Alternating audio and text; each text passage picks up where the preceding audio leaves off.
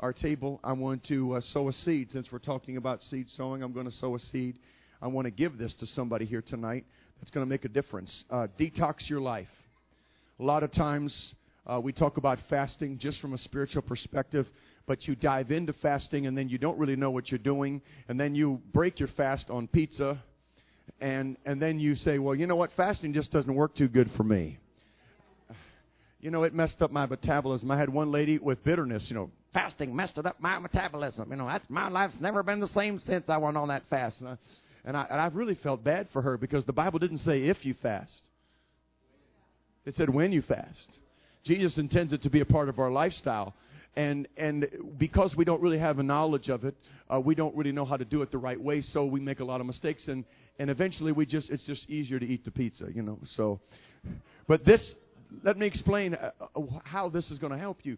There's 2 DVDs here. I took Dr. Smucker to his hospital. I have a doctor in the family. And I said, I want you to talk to me about what happens in the fasting process. We went to the hospital. We put his stethoscope around his shoulders. We sat by all his medical books. It was a beautiful set.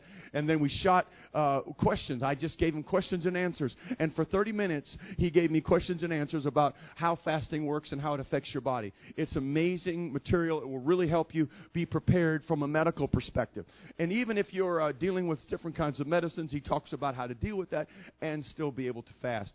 Then there's a second DVD in there, which I take the practical aspects. I literally go into a kitchen, stand in front of a refrigerator, and I talk about fasting. Because that's where the battle is. It's in the kitchen. It's not behind a pulpit somewhere in a church environment. But when you start fasting, it's what happens when you wake up the next morning after you started the fast. And so I talk about how to prepare yourself, and I use several scriptures and really posture you in that way where it's going to help you to really be prepared. This is something that you can put in your library, and you pull it out at the beginning of the year when you do those start the year fasts and all that stuff. You'll already have it there for you. So whoever wants this and's ready to detox your life, run up here, get it. You got to come up and get it. Okay, God bless you. Woo! Praise God. We have more prayer for healing now, okay? You see, it pays to sit up on the front row. If you understand what the reason why we created Triumph Ministries is because we want to create resources that are going to help the church to go to the next level, to aid leadership and to help saints find their gift, and create resources that will help us to reach the world. If you'll open up your Bibles tonight, give honor to all the ministry that's here, to the pastors that are here. Appreciate it. Thank you so much for being here tonight, and all the saints of God. Amen. It's 2 Samuel chapter number 21. We are going to now step into the next wave of revelation. Moreover, the Philistines had yet war again with Israel, and David went down, and his servants with him, and fought against the Philistines, and David waxed faint. And Ishbi-Benob, what a name, which was of the sons of the giant, the weight of whose spear weighed 300 shekels of brass in weight, he being girded with a new sword, thought to have slain David. This is somewhere between 12 and 20 pounds was the head of his spear. Imagine how big that spear was. But Abishai, the son of Zeruiah, succored him and smote the Philistine and killed him. Then the men of David sware unto him, saying, Thou shalt go no more out with us to battle, that thou quench not the light of Israel. Everyone say, quench not the light. And it came to pass after this that there was again a battle with the Philistines at Gob. Then Sibbechai the Hushite slew Saph, which was of the sons of the giant. And there again was a battle in Gob with the Philistines, and there Elhanan, the son of Jeraragim, how about that? A Bethlehemite slew the brother of Goliath, the Gittite, the staff of whose spear was like a weaver's beam. And there was yet a battle in Gath. And there was a man of great stature who had in every hand 6 fingers, and every foot 6 toes.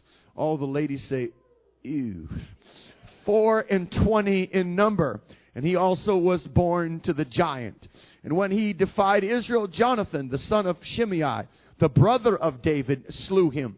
These 4 were born to the giant in Gath and fell by the hand of David and by the hand of his servants. Amen. I'm simply talking to you tonight about Generation Giant Killer. Would you lift your hands and would you lift your voice and would you pray with me? Father, I thank you, Lord, for your word.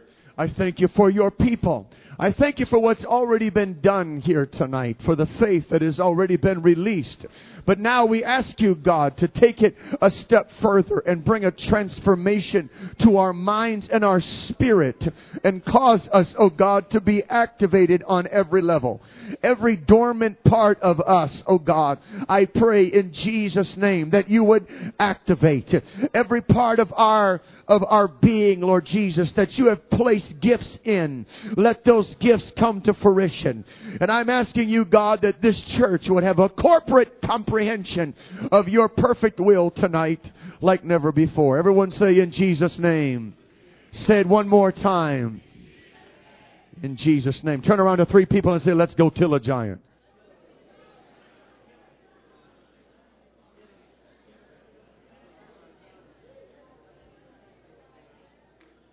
And you may be seated. I think we need to clap one more time to the Lord and give Him praise for what we feel in this house tonight. There's an energy and a faith. There's a spirit of victory in the house tonight. And I'm going to celebrate it. Hallelujah.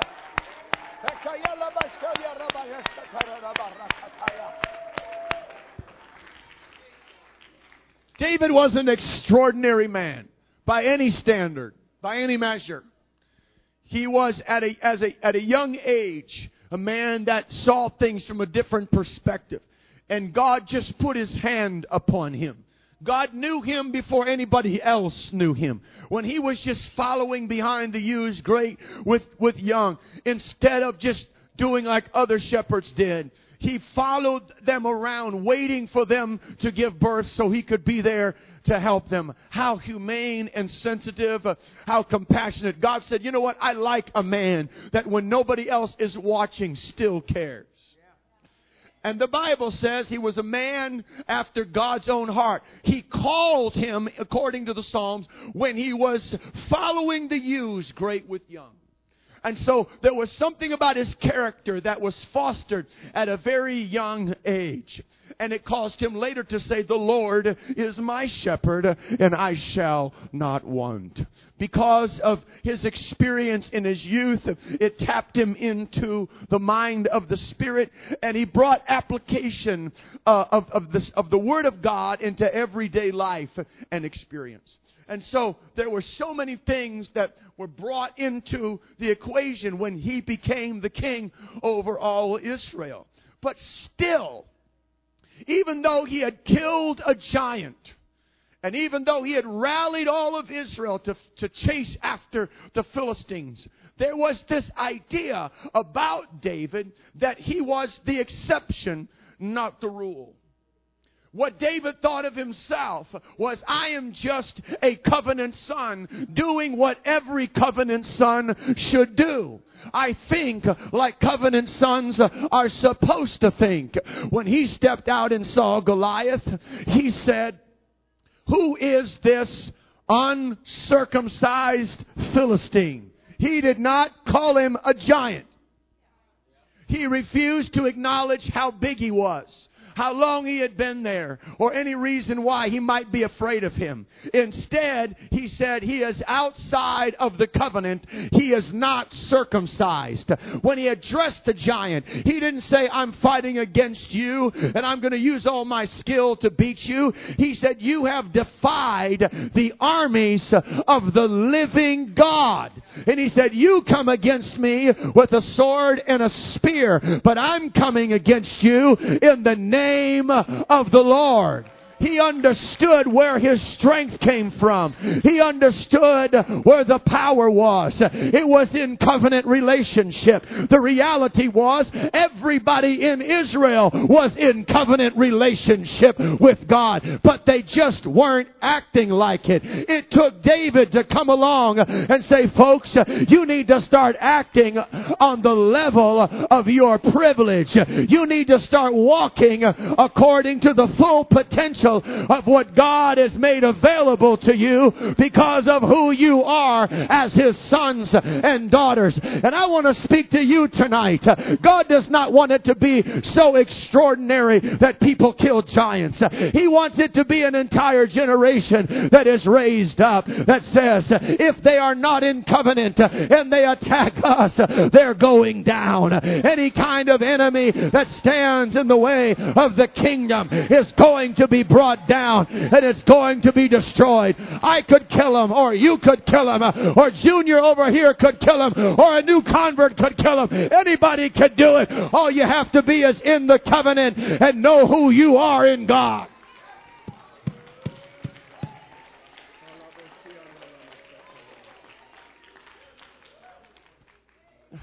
But you see, in Saul's kingdom, Saul was about amassing power to himself because he was insecure. And because he was so insecure and he was fearful, he had to be in control.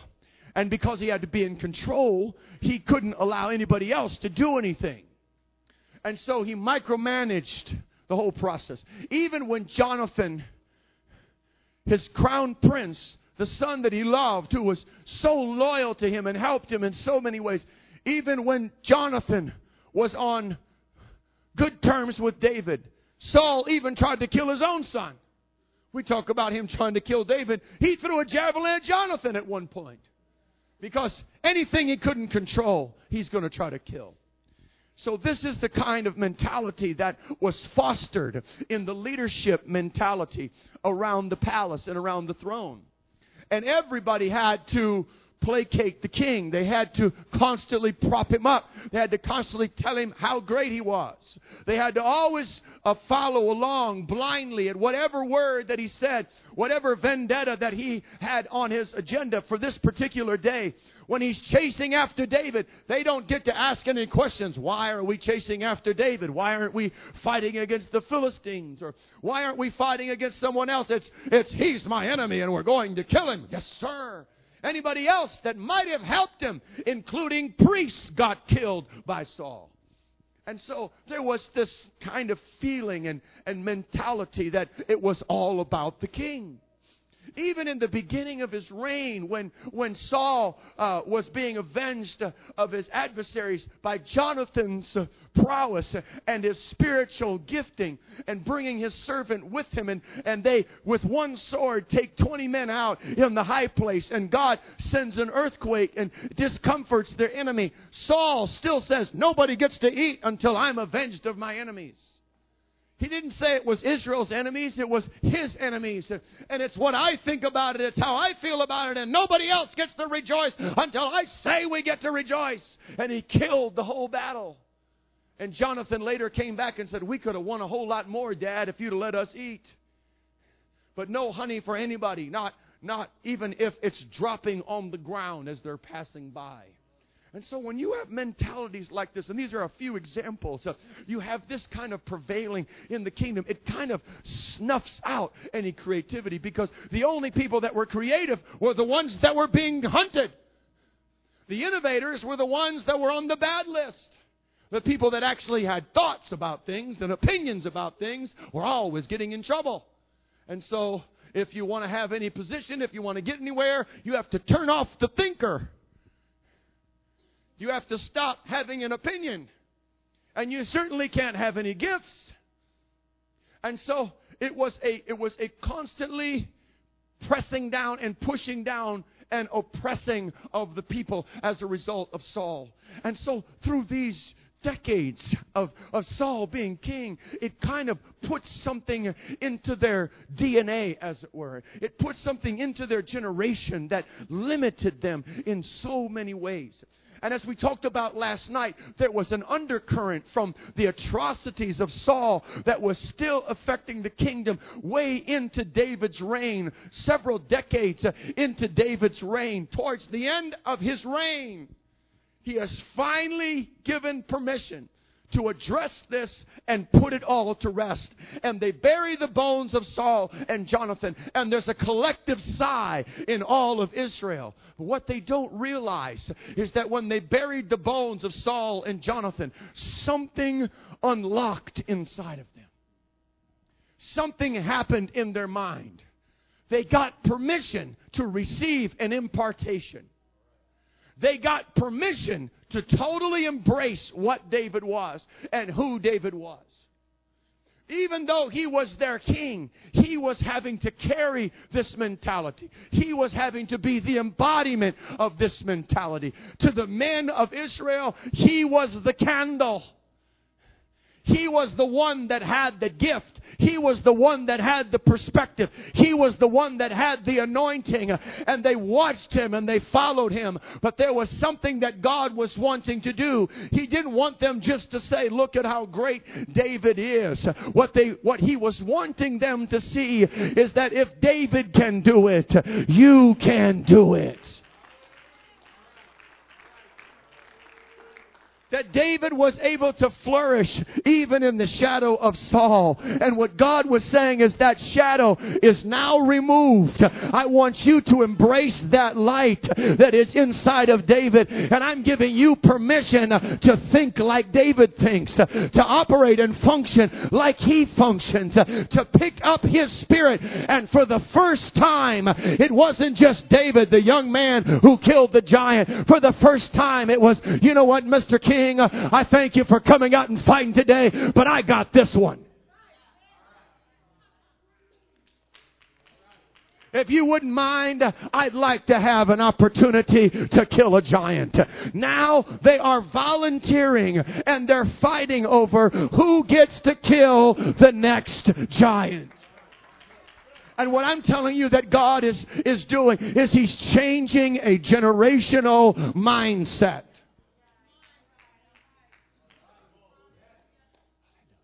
He's wanting to change our view of ourselves, our corporate identity. And He wants to take away that program running in the back of our mind, in the subconscious. Every time we step out to do something, oh, did I offend somebody? I hope I didn't make anybody feel bad by doing that.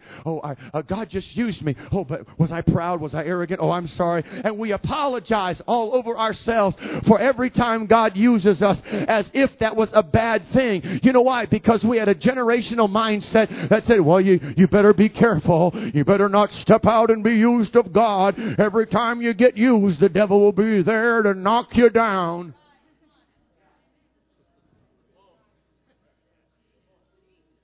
Can't talk about your blessings, because if you talk about your blessings, then sure as the world, the devil will be on your doorstep tomorrow to take that blessing away from you. Better not enjoy yourself too much out there in the spirit, because you're just attracting all kinds of attention. And so the answer to that, I guess, is to just sit down and do nothing and just stare off at the ceiling and say, yes, sir. When I was growing up, when I wanted to be used of God, I was just crazy enough to believe that God could use me. I got the Holy Ghost when I was 5. And my dad wanted to make sure I really had it, so he made me wait a year before I got baptized. That's how it was in those days. I got baptized when I was 6. And then when I got baptized at 6, that was another experience. And for me, it was actually a good experience to separate them, because I realized how important baptism was. Because it was just as powerful getting baptized as it was for me to get the Holy Ghost. I felt the difference between the two. And then at age 8, God visited me and in my room, and I got lost in the Spirit for 2 or 3 hours, and I had a visitation from God, and something changed in my life after that. I can't explain it. I just thought it was maturity in Christianity. I just thought everybody had this. I started knowing things about people. I started having prophetic dreams. My grandmother, who lived right here in Bloomington, she fell on the driveway one year during the winter time and broke her arm, and we went to visit her, and her arm was in a cast, and she asked my dad to pray for her, and my dad, did the obligatory prayer. It's kind of hard to pray for moms sometimes. Oh, Jesus, touch her arm. Thank you, Lord.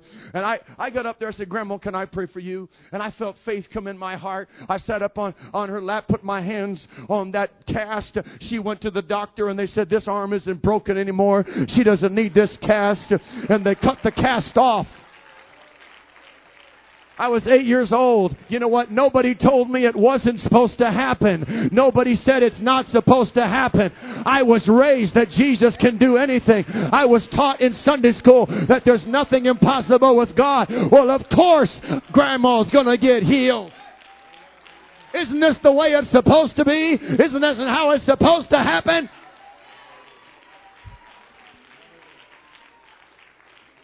Hallelujah. Hallelujah. And then I remember, I started preaching. I went to youth camp or junior camp when I was 11, and that's when God confirmed my call to preach. And He showed me a vision of me preaching for all these people getting healed. I literally thought that after that I would have to get my own bus. I wouldn't have I'd have to have teachers that would travel with me, and I wouldn't have to go to school anymore. That immediately people would start calling me, and I would go out and I would start preaching. I was ready to go. I constantly would ask the teachers, why do I need to know this? I'm going to be a preacher. Why do I need to know algebra? I'm going to be a preacher, not a chemist. I would always say that. My dad would always tell me, you need to know this stuff. There's lots of reasons why. Math helps you solve problems in your head. You need to know how to solve problems without paper. Solve it in your head. Okay, all right. What?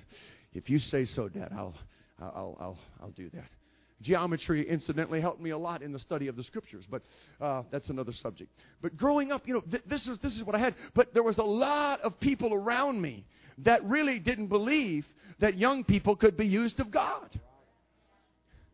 At 12 years old, I gave my first little mini sermon. It was like 5 minutes, And then I taught one time in chapel, and it was like 2 more years before I got to speak again. It was back in those days when, Jesus is coming at any moment. And I thought, God, if you've called me to preach and I'm going to reach the world, I got a short time, and I'm pretty young, and, we got to get on with it here, And 2 years passed. I finally go to my dad when I'm 14. Dad, I think, Jesus is coming. We got to do something. And what can I do? I got to acknowledge my call to preach. He said, you can start in the Sunday school class.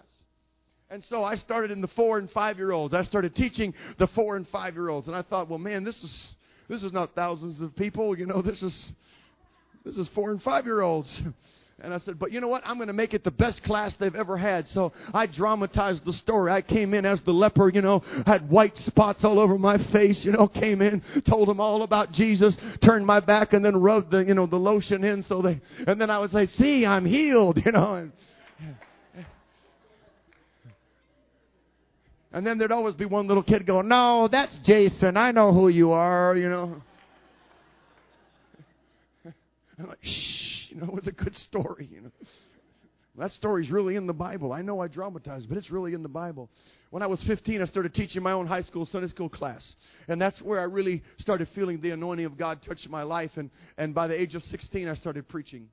But there was a lot of times in those early years of preaching where we would hear sermons like this. Sit there on the pew, don't want to do anything, lazy. And then you get up and say, okay, I'm ready to go. And then you stand up and say, who do you think you are? You don't know anything. You need to sit down and learn. And you sit down and learn. You don't have any drive at all, no passion at all. Don't want to do anything for God. Just sit there on the pew. You stand up, sit down. Who do you think you are? And then you'd have all the really well-meaning people come alongside of you and say, someday God's going to use you.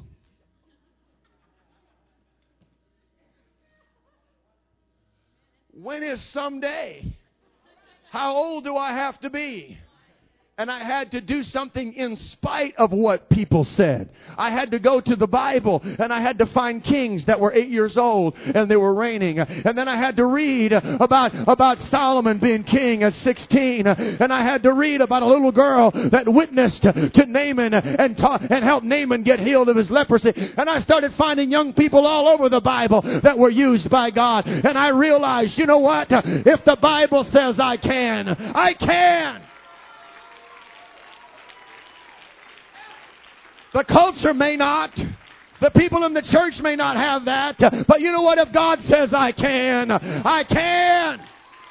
And what God is wanting to do is give you permission where you don't have to fight against the tide. David spent a whole generation fighting against the tide saying, oh yes, I can do it. I can go down and kill that giant. And finally a generation woke up and said, David, we can do it.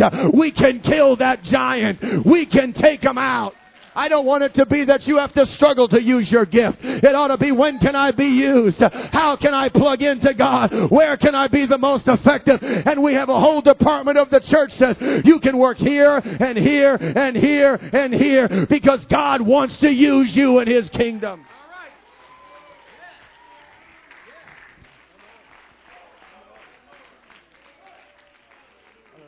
Religion takes power away from the people. But Christianity, true Christianity, gives power back. What Jesus did was give power to people. He empowered them. That's why the Sanhedrin hated Him. That's why the religious leaders of His day hated Him. He was not preaching in the synagogues. He was not having the majority of His messages in the temple. He was out on the hillsides. And He was keeping them captivated for days. Thousands and thousands of people sitting on hillsides. And when they didn't have anything to eat, He would just multiply the loaves and the fishes. How do you fight someone like that? They could barely get a handful of people to come and hear their little lectures on the Sabbath day. And yet Jesus has people leaving their jobs, leaving their whole lives to sit down and listen to Him talk for 3 or 4 hours. And then what happens? They walk away and they're changed. The Bible says they took knowledge of them, that they had been with Jesus. There was the end result of being a disciple of Christ is that you walked like Him, you talked like Him, and you did works like He did works. You know why? He said, I'm with you, but I shall be in you. And then He told them, you shall receive power. After that, the Holy Ghost has come upon you, and you shall be witnesses unto me in Jerusalem, in Judea, in Samaria, and in the uttermost parts of the world. When this Holy Ghost came down from heaven, it was the power of God on display in the life of every believer. Insomuch that He could say, these signs shall follow them that believe. Lift your hands to the Lord and give Him praise right now. Thank you, God. Thank you, God. Thank you, God.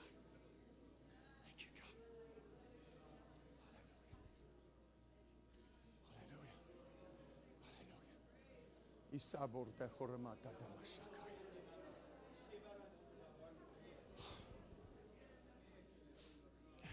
You know, in the beginning part of my ministry, when I went full time at 18, 19 years old, I would come out of days of prayer and study and fasting, and I'd come to a church, and I was under the impression that I was there for revival. And so I assumed that everybody wanted revival. And I was shocked that there were some churches that had revival services but didn't really want revival. Because revival meant change. It meant that business as usual would not be business as usual. That there was going to be another level of accountability and expectancy from them, and that most of the time people did not feel like they could sustain that level of intensity. And so people live where they're comfortable, and they don't particularly feel comfortable a lot of times in a revival atmosphere. It's too challenging. And I didn't understand this. It took a while for me to understand this and for me to come to this knowledge. But I came in just trying to demonstrate the Spirit of God and to prove to people that God was still healing the sick. He was still delivering. He still knew what was going on. And every gift of the Spirit that was in the New Testament was still functioning in the church today. And so I called a lot of people out. I told people a lot of things. I showed a lot of things in the Spirit that God was showing me. I would talk about it a lot. And I would pray for a lot of people individually. And there would be lines of people that sometimes would line up, and there was reactions negatively sometimes, and some that were positively too far. I had one lady one time that told me when I walked by her, she put her hands over her ears, and she just started going. And she said, you know why I did that? She came by later. She said, in the restaurant, she said, you know why I did that? I said, why did you do that? She said, I was afraid you could read my thoughts. And I looked at her and I said, what makes you think I can't read them now?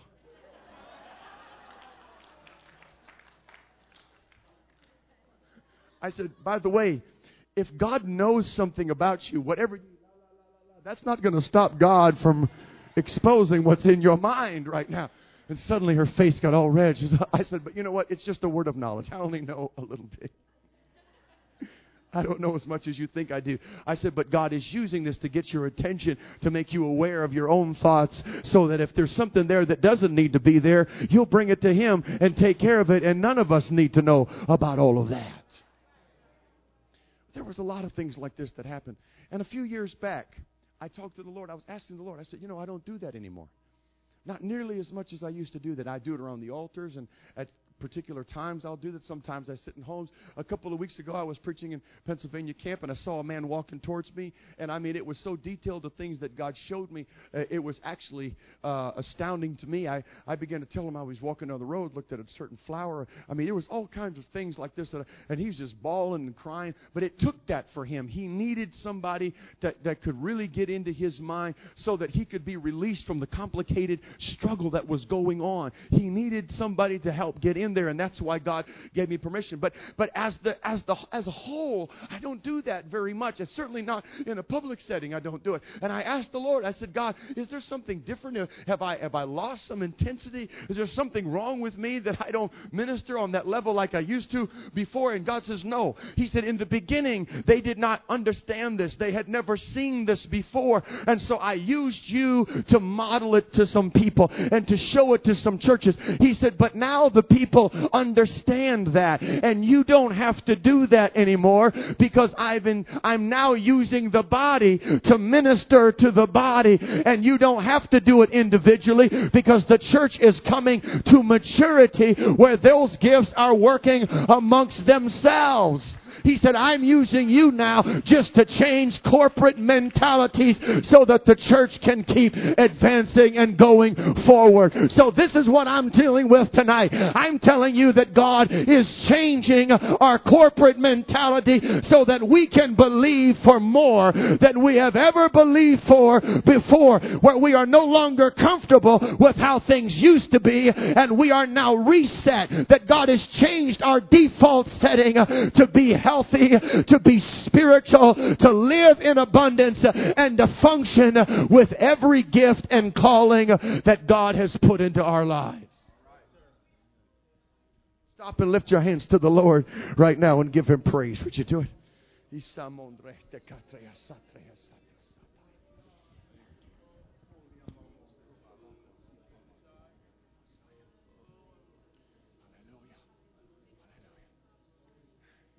There were men that tapped into David early on, and they stayed with him through his kingdom.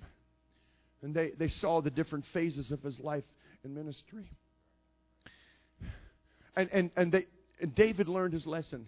When he should have gone out to war, he didn't as a young man, and he made some critical mistakes. And now as an old man, or an older man, he decides that he needs to go out and fight again. He needs to fight with the troops. He needs to be out there in the field with everybody else and show them that this is what leadership is about. That doesn't matter what age you are, you get out and fight. This is what kings do. This is what men do. And I can still take a giant. And he goes out to fight. And here comes Ishbi-Benob. We'll just call him Ish. He comes out, And the Bible says that he thought he would have killed David. David got tired.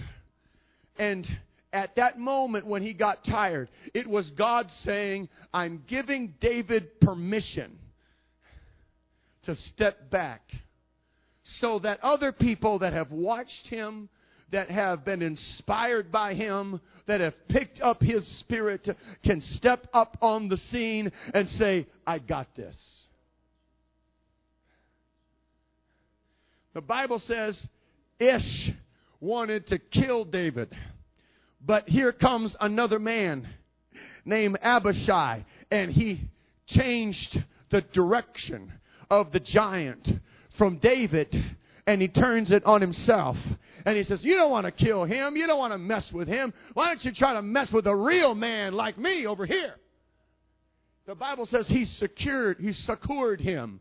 He got him to change his mind. And when he changed his direction away from the king, that was the end of that giant. And he got to kill him. And there was something about that moment, that there was this corporate comprehension that David now went to another level. He didn't diminish. He went to another level. He stepped into a different place of oversight where he was there saying, now you can do this, and you can do this, and you can do this. Because now they had been empowered. They now had permission. He says, I'm releasing you. If he could kill a giant, then any one of you could kill a giant. And what I'm telling you is this church has gone through phases. You've seen this man of God. There have been so many times when we've worked together through the years, and we've seen all kinds of miracles. Sister Robinson, you can remember back in those early days when I would get up on the first night of the revival. We used to do 2 weeks revival. Some years, and sometimes we would start on Tuesday night. I remember one time I got up and said, God's going to raise the dead in this revival. And after the service, Sister Robertson looked at me and she said, do you know what you said tonight? You said God was going to raise the dead in this revival. I said, I did. She said, you did. You said it. She said, you prophesied a lot of other things. She said, but you said that was going to happen. And you know what? In the second week of the revival, there was a man that died on the table while we were praying. God resurrected that man up off of that table. Happened in this church. He came in the next night and talked about it. But you see, this was because this man preached this kind of thing to you. He taught this kind of thing to you. He told you that you could pray those kind of prayers. He told you that you could function this way. And he was bold enough to step out and tackle issues that nobody else would tackle. Preach things that nobody else would preach. Take out giants that everybody else was running away from. Thank God for an apostle that God sent to be here in this area. Thank God for a man of God that was not afraid of everything else that told him he couldn't do it.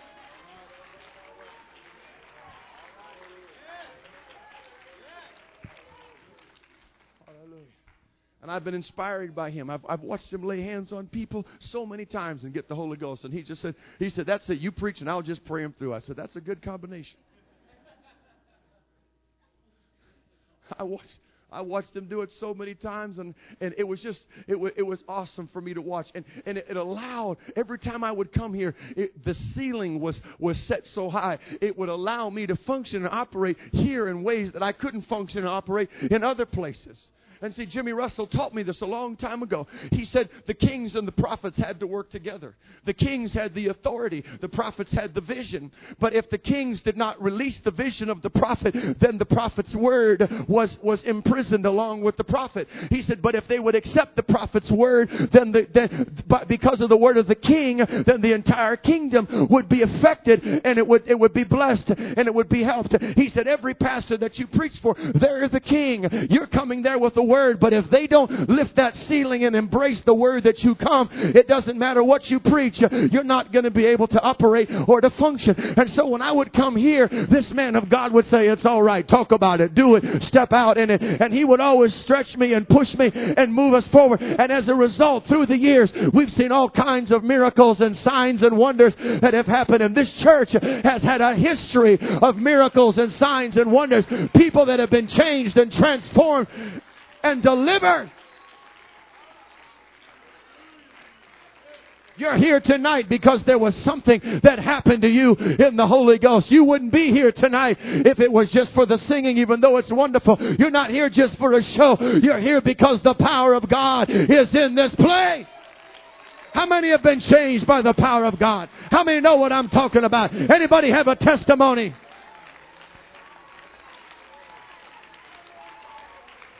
Thank God for a man of God. Thank God for a pastor. Thank God for a bishop. Thank God for somebody. Thank God for a couple, for Brother and Sister Robertson that work together tirelessly to make this possible. To hew it out in the Spirit. Hallelujah. Hallelujah. And there's something that's changed. You've been through some stuff. You've been through some things. But there's something that's been revitalized in you. God showed it to me. He's refocused your mind. He's refocused your vision. He's solidified something in him. And he was talking to me about the faith level that has come into his life just recently. And it really is amazing. But there's a new generation of people that are coming up. There's all kinds of people that have gone out from you that God has used you to send out, and some went even when they weren't quite ready to go, you know. But that's all right. We still survived it all. We still went through it all. But God said there is a new generation. This is what God spoke to me this week. He said there is a new generation of people that are coming up. But this man is now in a different season. His season is not to demonstrate. His season is to oversee and impart.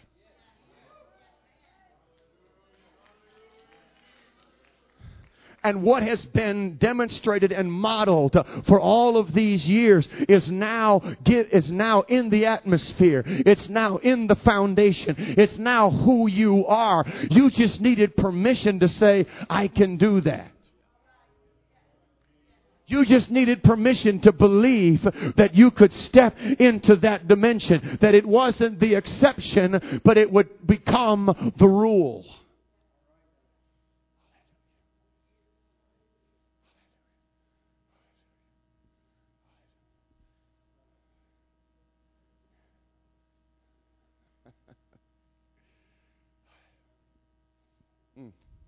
Stop just for a minute right now. Lift your hands to the Lord and say, God is giving me permission.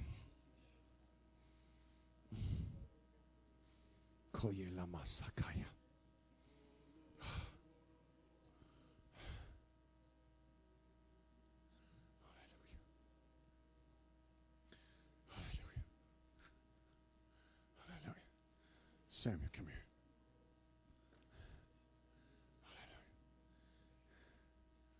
Young men like this are not going to have to battle the same battles. Hallelujah. Because he was raised with can-do. He's being raised in an atmosphere where anything's possible. Hallelujah. And a generation is being raised up that says, of course we can kill a giant. Of course we can destroy our adversaries.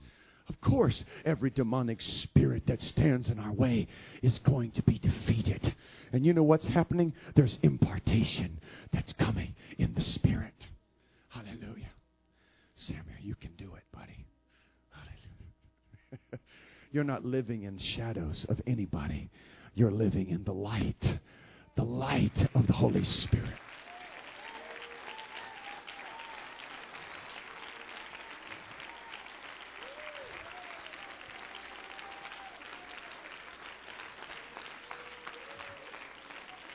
This generation is raised in the light.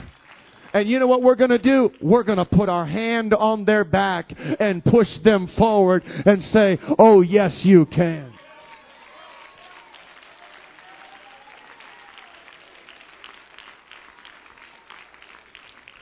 Let me tell you something.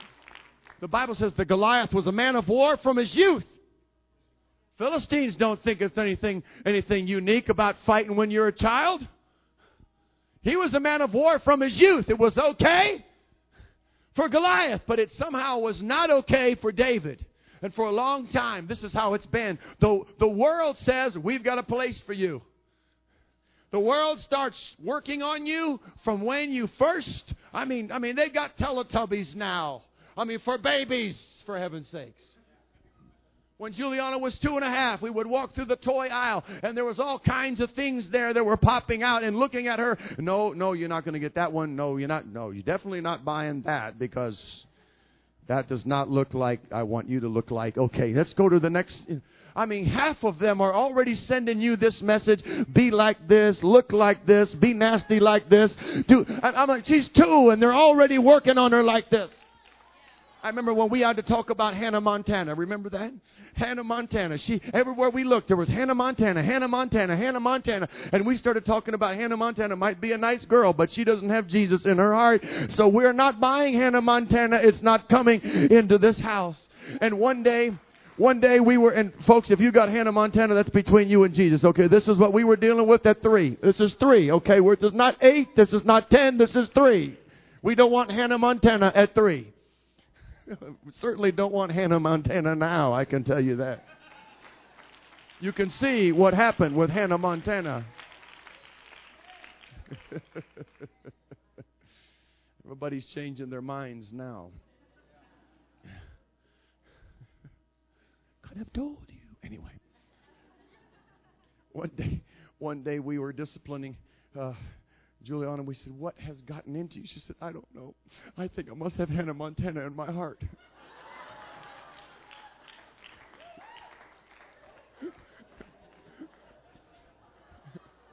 Poor thing, God bless her. Now she's got Jesus in her heart. She's got the Holy Ghost, talking in tongues, baptized in Jesus' name. Got it when she was 5 years old. Just at a campground a couple of weeks ago, prayed somebody else through. She said, Daddy, I laid my hands on them just like you lay your hands on them. And they got the Holy Ghost, Daddy. And I thought, that's the way it's supposed to be. I want her to believe she can do it. I want her to believe she can lay hands on the sick. I know she's just 5 years old, 6 years old, but praise God. Hey, this is a generation that's going to be raised up with it. They're going to be raised up believing they can do it. I don't want our heroes to be Hannah Montana. I want it to be Esther. I want it to be Peter, James, and John. I want it to be Miriam and Mary. Is there anybody in this house believe that this is a generation that can make a difference if we'll give them permission to do it?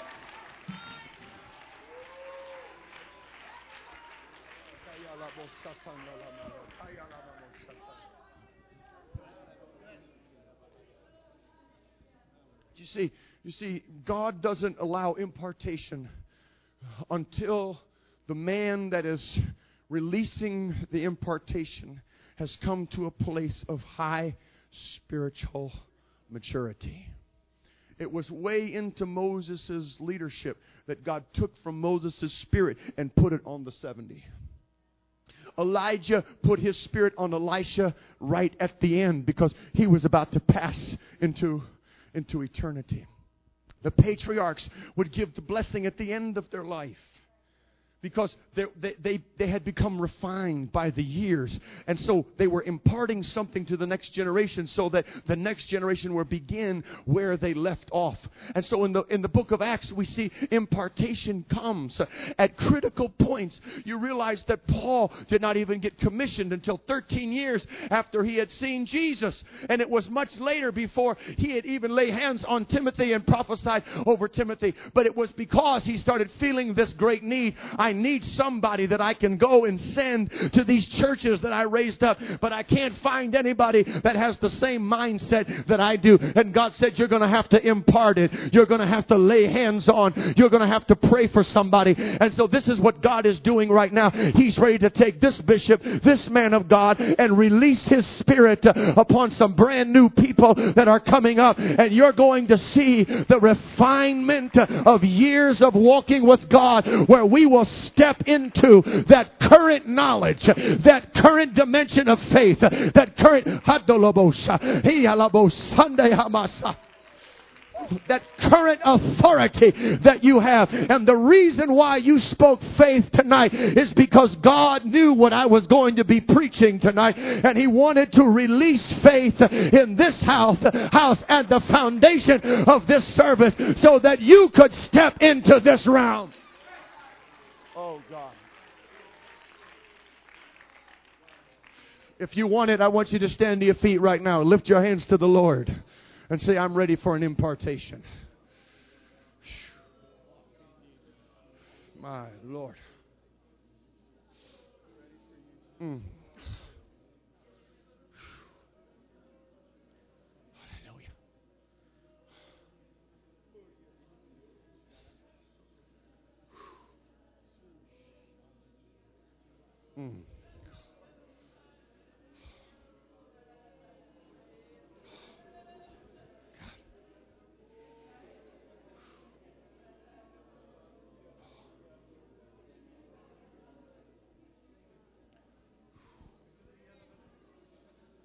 The battleground is changing to a training ground. What we used to fight over, we are now in league with. We've now submitted to and bought into and accepted. And so now we're training, we're developing, we're raising up a generation of giant killers. There's people that I mentioned in this chapter that you probably don't have a clue who they are. I could barely even pronounce their names. That's how unknown they were. But they killed giants just as big as Goliath. They came from the same source. The Bible says there were 4 more sons that were born that came of the giant of Gath. And they all had their special weapons, and some of them had extra fingers and toes and creepy things like that. But it didn't matter. I mean, there were servants that were taking them out. And one of David's brothers, who we'd never heard of his entire life, says, you know what, David, would you mind? I'd like to kill this one. You know that there is a forward-thinking generation that's full of faith when people are fighting over who gets to kill the next giant.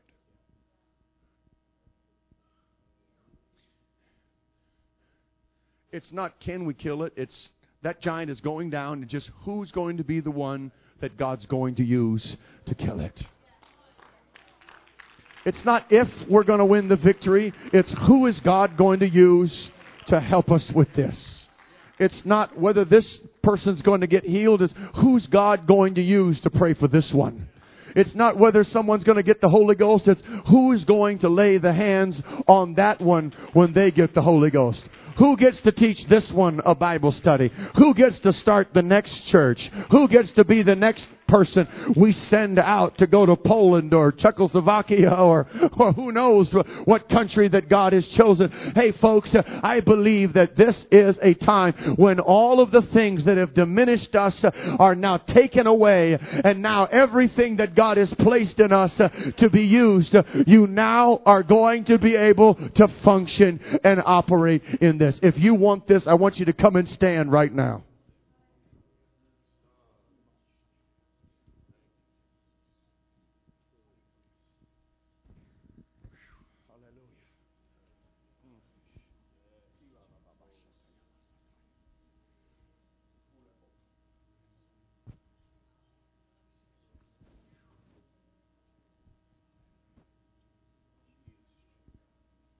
Sister Robertson, I really feel led to have you come up here. If you would, I know you're a private person, but if you would just let the power that is in you be visible just for a moment.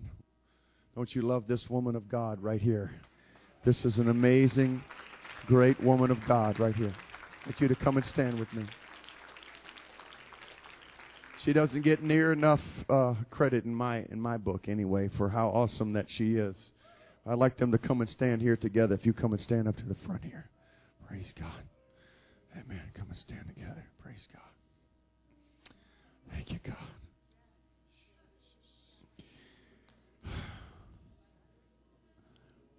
we're gonna pray two ways tonight, okay? Not one way, but two ways. The first prayer we're going to pray tonight is a prayer of blessing and a prayer of thanksgiving and a prayer for sustained strength and energy, and that God will give them permission to go to the next level, and that this church will be able to have the maturity for this to happen, that we can fill in the spots and fill in the gaps, and we'll do it.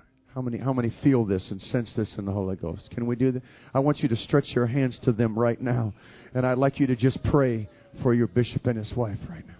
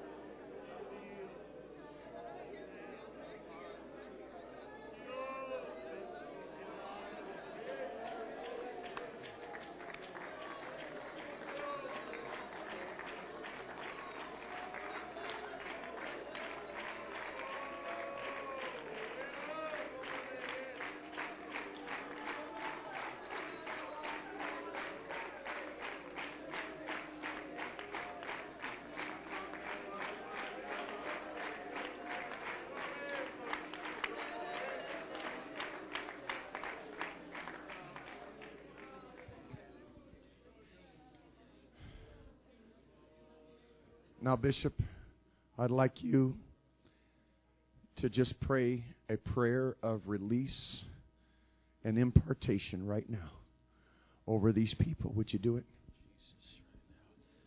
Everyone would just raise their hands with me. God, right now, you know the desire of my heart. You know, Jesus, the direction you have been leading me in for the last 4 or 5 years. And I pray right now that each and every one that is in the sound of my voice could be released in their hearts. Let them feel, Jesus, your presence and your power as you begin to release them, Lord.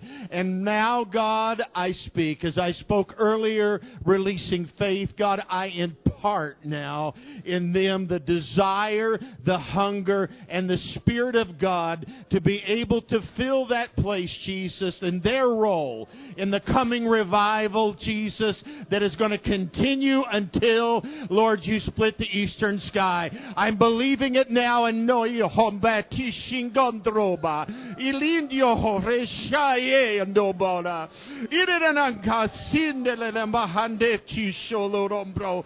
God, let them receive that which is coming down. Let them receive that now which is being stirred up within each and every heart in that wonderful name of Jesus.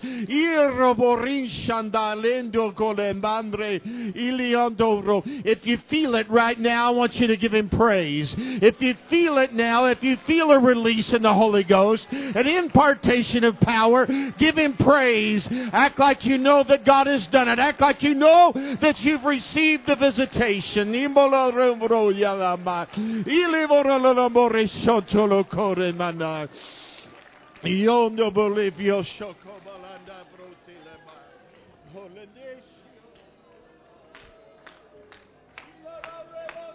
Let's clap. Everybody clap now to the Lord.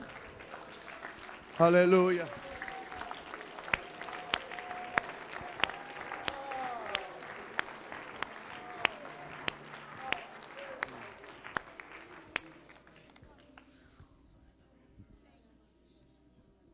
The majority of the battle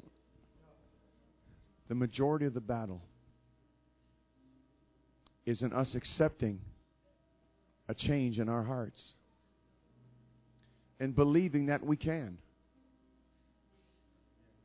And believing that God can use us. And allowing God to turn that negative channel off in our head.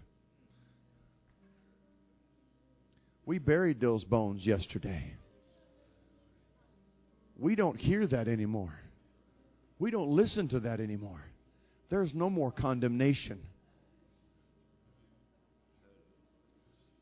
There's no more question. There's no more fear.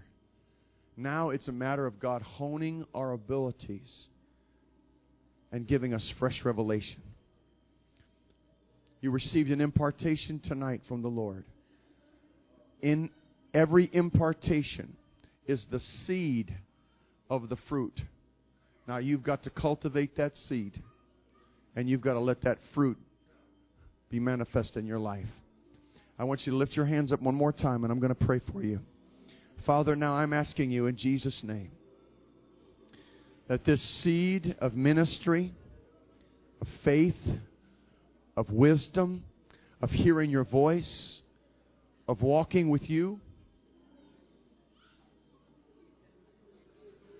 God, this impartation of evangelism and of apostolic order, God, this flow of compassion that releases the word of wisdom, the word of knowledge, the discerning of spirits, let it, oh God, continue to grow in Jesus' name. Watch over it and protect it right now in Jesus' name. The gift of faith, the working of miracles, the gifts of healing, diverse kinds of tongues, interpretation of tongues, the gift of prophecy in Jesus' name. But raise up the gift of helps too. Raise up, oh God, leaders. Raise up those that would work. Raise up those that would witness. Raise up, oh God, pillars in the house of God. Givers in the house of God. People that will care for the business of the church. The details, oh God. Ila moreta paresa por echite mogoseai. Usele mondrea mandrea seprea chanda machila kasatai satai.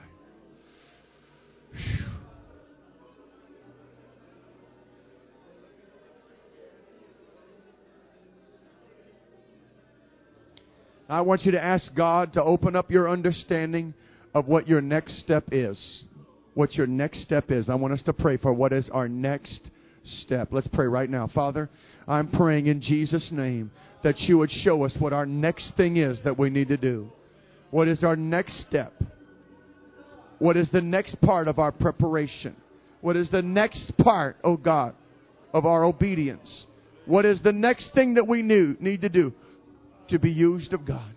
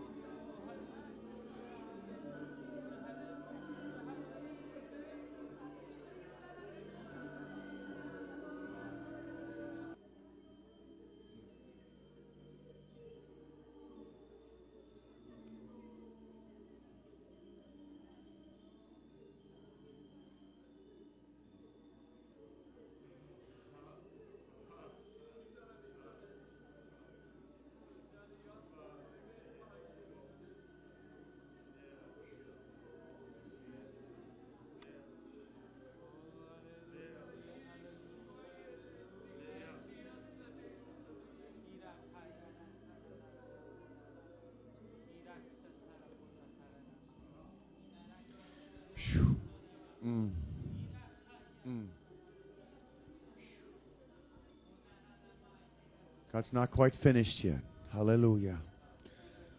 Let's lift our hands to the Lord right now. Let's wait upon Him just for a moment. We love you, Jesus. We worship you, Jesus.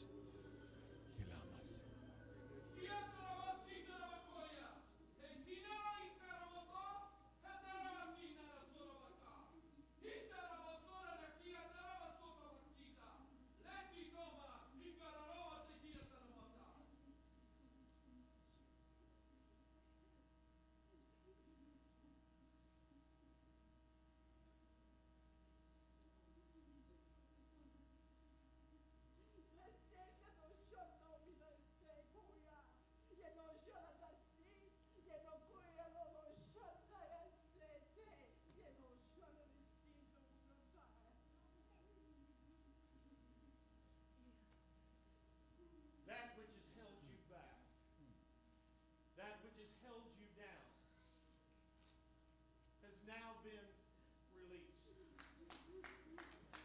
You have desired, you have hungered, you have wanted to go with me into places. You have sought me. You have prayed. You have fasted. You have such desire, but you have never been able to release that which has held you back. And now, tonight, your heart is pure. Your hands are clean. You have lifted them up in purity. You have showed me your desire, and it has been righteous. You love me. You have shown that to me tonight. I have tried to pick you up, and now you have allowed me to do so.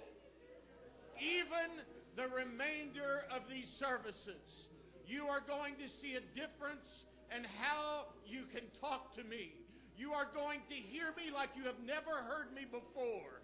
You are going to listen, and I am going to speak.